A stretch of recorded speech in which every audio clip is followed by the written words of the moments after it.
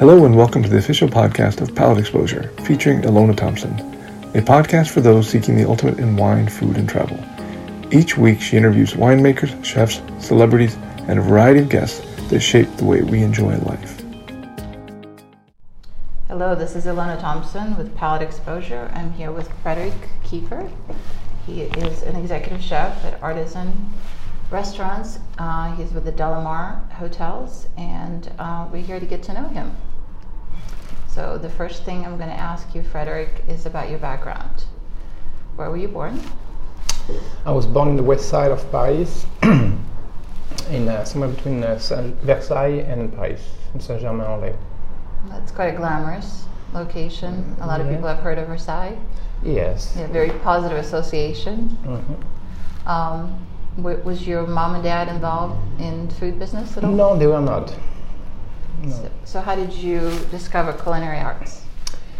It's a long way. I started as a teenager, working in restaurant on the weekend, doing dishes to get, what we call pocket money. So, and while I was still in school, and it's kind of how I discovered that world. And then when I was done with my school, my regular, normal school, then I decided to go culinary school. That was in Paris, where I stood there for 6 years. What attracted you to culinary? I know you were doing dishes in the restaurant. It's a pretty tough job. So what is it that happened for you at that time?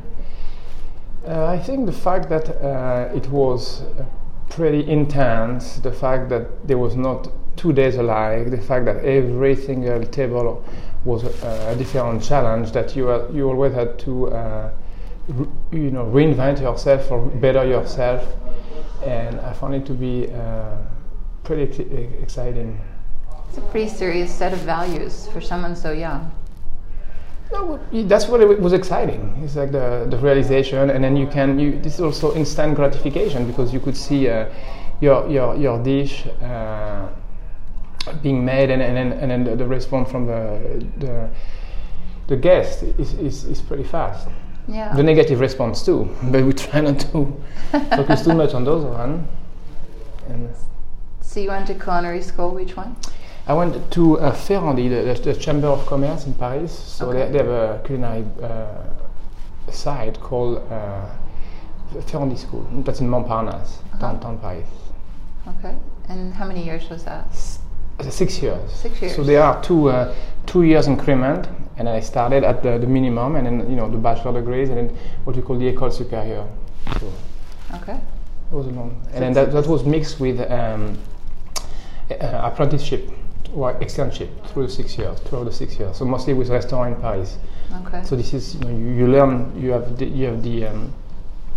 learn with school, and then it's also in association with restaurant.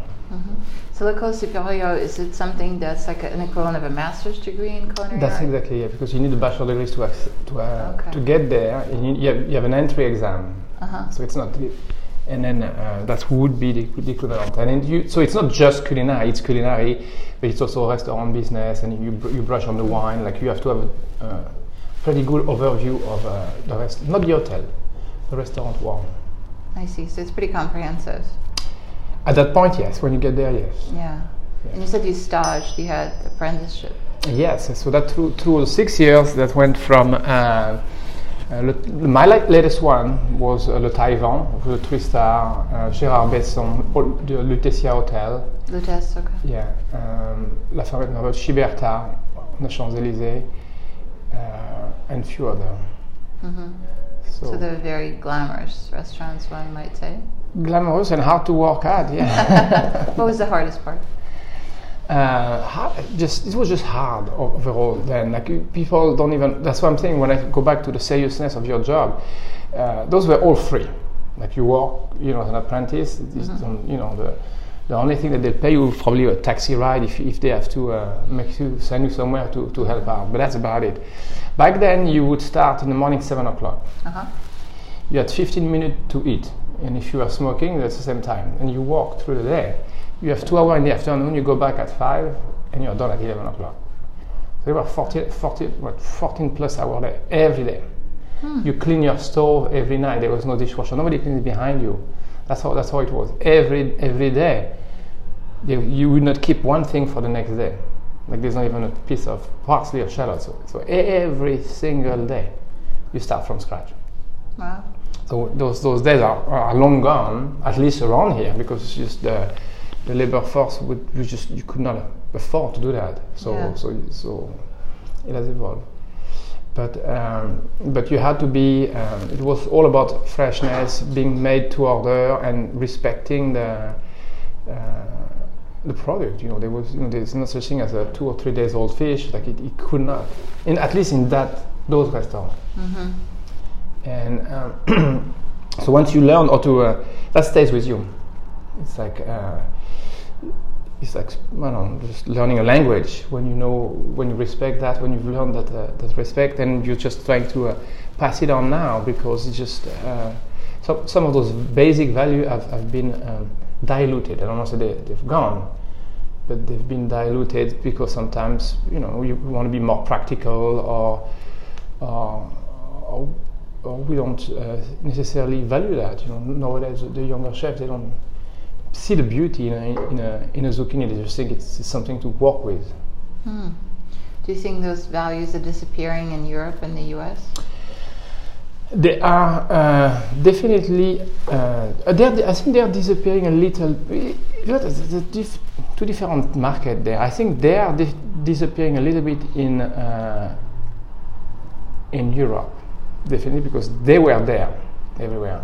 I think they are probably coming here, because if you look at cooking 50 years ago in this country, it was way different than it was in Europe. So I think that would be an opposite cycle. I think as there are better chefs now than they were before, because the restaurant world is very popular these days. I think younger chefs are learning the values here. I think so. It's just you can see it through. Yes, I think in France maybe it's just up because of the thing with those the kind of work that I studied at, like with today's economy, it doesn't work. It's just the labor that what we used to back then I used to every restaurant would have like 4 or 5 apprentices for free. So it's like me having 4 or 5 guys that I can work 60 hours a week for free. So if that's available in this country, that's changed the way you can do business. But this is not available now. The labor laws had an impact on that. What is the reason? Yes, I mean that. First of all, people don't necessarily want to work that much anymore. The labor laws has changed in France. Yeah. They are trying. So that's not what I went through is no longer an option. Restaurant would close, 2 days, and then keep the same staff for 5 days. So they kind of prohibit that type of work. But it's also something from the past. Nobody really wants to work 70 hours a day. True. So, but in terms of life lessons, clearly it's hard, grueling work. But the positive value of that, was there something about it that really instilled early on the appreciation in you for what business truly is? It's because there's it teaches you that there is no shortcut, that you must know your product and its preparation, that you must try to get the freshest thing, that you must respect your product. So the respect means the way you would slice something, that would mean the way you would handle a piece of fish or a zucchini, and all the way down to the way you cook it. That's respecting. And you cannot excel in that field if you don't have that sense of. So it's respect/love. Like you have to be able to walk into your walk-in and finding the bits to be very attractive, or looking at a whole fish and then can't wait to fillet it. You have to have that in you, and then so it's so you gotta love it. So obviously you caught the bug. It was part of you. Yes. You survived the apprenticeship, which yes. I'm sure was, taxing both physically and emotionally. What happened next?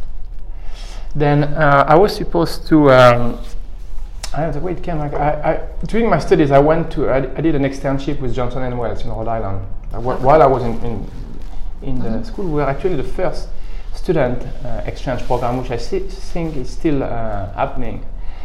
So I went back for my last 2 years of studies, and actually when I was done, I'd applied for an hotel that were being built just outside of Paris, but they were finishing it up. So I had some time to kill, and through the alumni program, a friend of mine was coming back from. He was working in Greenwich, Connecticut. So, through the alumni program, Stefan was coming back, and I said I had 6 months to kill. So I applied through the French company, and I got a visa, and I came here for 6 months. Okay. It's been 20, 30 years ago now. So that's how this is how I started in Greenwich, Connecticut. So how was that experience? Like, what stood out to you the most? So Greenwich was nice. I didn't stay too long in Greenwich. It just happened that French company had an outlet in Manhattan, and coming from Paris, so I loved the idea of coming to the States. Back then, in the early 90s, 1992, Greenwich, Connecticut was a nice suburb, but a little bit too slow, coming from Paris. Of course. So, and then being also, in my early 20s, I felt like, I had I had the desire to, more than the desire, to go to Manhattan. So, and this is where I started to work in Manhattan. So that company actually had a catering outpost in Manhattan. So my first job in Manhattan was actually doing off-premise party. So we did a lot from, we were working from, boats. We were the first one to do St. John the Divine. They did an holo caterer, so we did an 800 people, full seated dinner. The MoMA, all those French companies, Hermes, Tiffany's, all of those things. So we did a lot. That's very taxing too, because that's I was so happy to be back. I did that for 2.5, almost 3 years. But that's the hardest part of it's probably even harder than the restaurant. You don't have the service part of it, but you got to take everything out with you, and you can't forget anything because it's far away.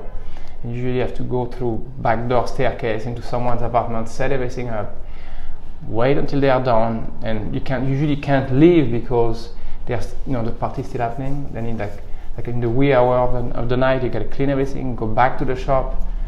You go home at like 4 o'clock in the morning. Wow. So I didn't regret it. But that's actually, talking about life experience. When a chef has been exposed to doing catering, I find them to be a lot more organized, because you can go, across Manhattan and realize that you forgot that, or you don't have that, or you didn't know where. So everything had to be precise, weighed out, controlled, counted. Consistency is hard. I mean, yes, serving 800 guests is but it's and especially off-premise. Given Manhattan traffic during the day, like if you forget something, but they have a lot of stories. I think 1 hour will not be enough. But we've done wedding where we forgot the wedding cake, and I swear to God, it's just like it's so obvious. But something as big as that did happen. But we got it on time before the party was over. But we've done. We've done things like that, just so obvious that you forget it. So. Sounds like you've selected some challenging things along your career path. You didn't shy away from a challenge. Yeah, the challenge this one was a good learning curve for me. That was my first catering lesson. Then I went to work at Restaurant Associates. This is when I was sent to LA. To open the Pavilion Chandler back then. Mm-hmm. Then after that, we did the biggest challenge to this day. They're all challenged, but physically the biggest challenge was the reopening of Windows on the Wall. Oh my goodness, okay. So that was, so you figure out you had 450 employees, 90 cooks, 45. So I was in charge of the banquet the first year of Windows on the Wall. Then after I got involved in the restaurant. You had 45 cooks, and it was just so hard. From scratch, there was nothing else. Like it was the rebuild. Joe Baum owned it at first, but so it was the rebirth. And there was 2 acres of floor. One acre was banquet alone, and 1 acre on top had the greatest bar on earth and windows on the wall. So obviously that became no longer obviously one of the highest grossest restaurants with Tavern on the Green. But so in terms of volume, it was a lot. It was a lot to open, and I think like I started there. I think we opened in. It was just before July, like at the end of May, and I think I didn't see a day off until probably October. And then it's 7 days a week for 6 months. That's what it takes. It took that much. You could not. I was living in Westchester County at that time, and I could not even drive home. So I would call my girlfriend then, my wife now, at 1 o'clock in the morning. She would drive down, pick me up. I would start my night like within 5 minutes, and I would take the first train back. Wow. And then more than one time. So that's when I say that's what it takes sometimes, and it was hard. Like we had to put the pressure on people that they were clocking close to 100 hours a week the first time, and then you got better. But the opening is, and then people were ready to quit. I said, if you quit, don't come back. I have no choice. It's easier like. So it was. And eventually you try to learn as quick as you can because you can't maintain that for anybody. But I would think that you would require formidable leadership qualities to be able to organize this larger group of people and have them work cohesively. Tell me about that. Yes, I mean that was we had like 4 or 5 walk-ins. They were much larger than that wall, and obviously. You had all the parties that we are supposed to do, so everything was laid out there. Everything was color coded. Everyone knew that what's green is mine, and everything was broken down because you have to help people to help them succeed. Because at the end of the day, it has to come together. Yes. So it took a lot of organization. Everything was broken down to a science, but you also had.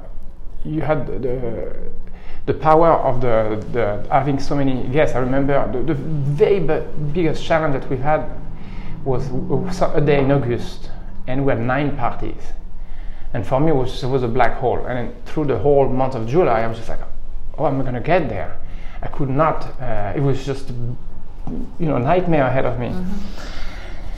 And as we got to that day, so obviously we've done like 2, 3, 4 parties, all of that, but that was the biggest one. And when we went to, there was few sous chefs. Obviously, one was a lady who was actually in charge of, with other people, of getting all the hors d'oeuvres ready. And then there's different locations, so it's not like you have to actually go with your food, your cart, and then expedite from. And that there was one that was one of the simplest one. There was just an order, so it wasn't a full dinner. And when we get to, he was getting like the 5 minutes, 10 minutes of the party time. I said, "Okay, Lida, where are you?" And she didn't get to it. She could not even cry for help, like along the way. Like she had so many things to do that it was just like tea time -10, and then nothing was done. So I was like, all right. So in that case, there's still a lot of people prepping for a different thing. So everybody stopped. And like within 15 minutes, we got it started. Obviously not all of it, but some of it so the guys didn't see. You send something and you play catch up.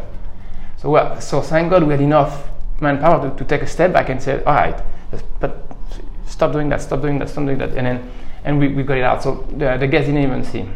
Wow. So that was my biggest thing. And before you knew it, a year after, we were doing 27 parties around Christmas. And we didn't forget anything. But that was the big August day. So those are memories that stayed. Yeah, I'm sure. Yeah. The adrenaline has to be through the roof at that point. Yeah.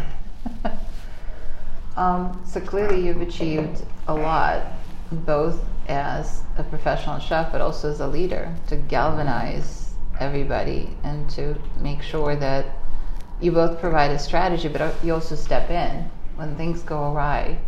There's only way. The buck stops with you if you're in charge. Yeah. I mean, it's just you have to. That's what I explain. The cook, or not just the cook, the people. When you're in the restaurant business, or at least my approach is, if you're selected to lead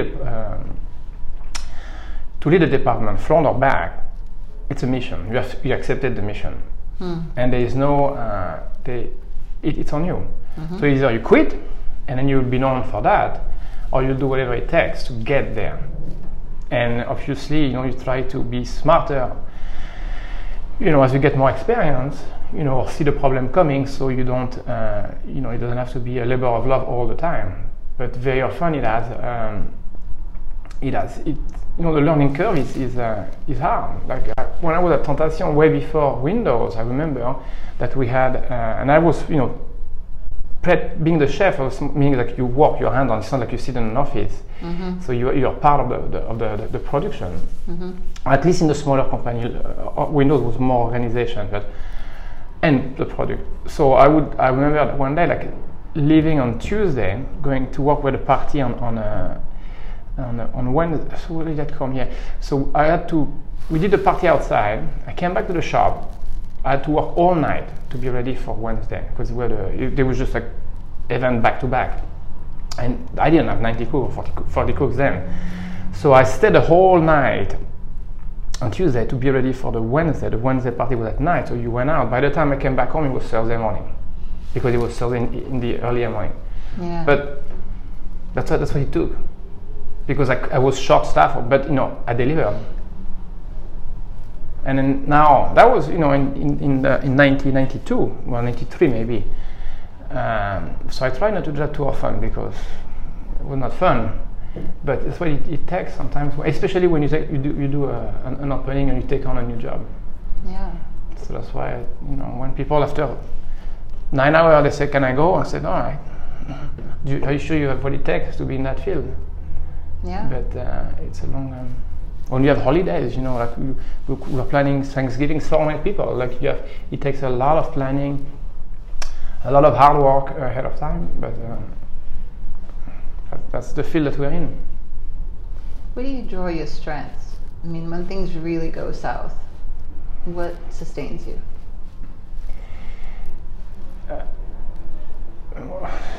I think it's the values that you have. Like you have to give it your very best to deliver. I mean, there's no other option. You just do your best. No, there's no Jail other option. is not an option. No, I mean, if you don't want that, I mean, if you don't want to be that, you don't want that to be an option. No. Yeah. So it's not always on you, but very often, you have to work hard. And as I said, like and a lot of it has to be with. Easier said now after 20 years or plus, but a lot of it can be avoided if you do the right homework, meaning if you really organize yourself. Mm-hmm. When you're young, you tend to think you're invincible or you have more energy, and then so you can fight your way through that, but a little bit more experience avoids a lot of time spent at work. Yeah, it sounds very strategic. You referenced earlier almost military-like planning. I mean, you have to. We're planning now for 3 weeks. Like and especially now we are dealing with, like I say, fresh turkey all for Thanksgiving. So that's part of what we are doing now. Mm-hmm. So it's not frozen turkey or farmers. So the guy that we're gonna get them from, he needs like 3 weeks notice. Yeah. So I need to know exactly it's not a matter of like ordering like gazillion turkey, what we've done, what we expect to do, and breaking it down. And that's just the buying side of it. Then after you have to process it, make the nice dish, and all the whole lot. So you can't wait 2 more weeks, if not you're behind the ball. Mm-hmm. So that's kind of a holiday example, but on a weekly basis it remains the same. Like you have to plan ahead, what you want to do as a special, and then that's very often what I find the younger chefs to to not do enough is just like coming to the day of work and said, okay, what are we going to do? It's too late. You have to have planned it. You have to have things coming your way. So you have a game plan. The conclusion of this interview can be found in the next podcast, already available for your download. Thanks again for tuning in to the official podcast of Palate Exposure, featuring Ilona Thompson.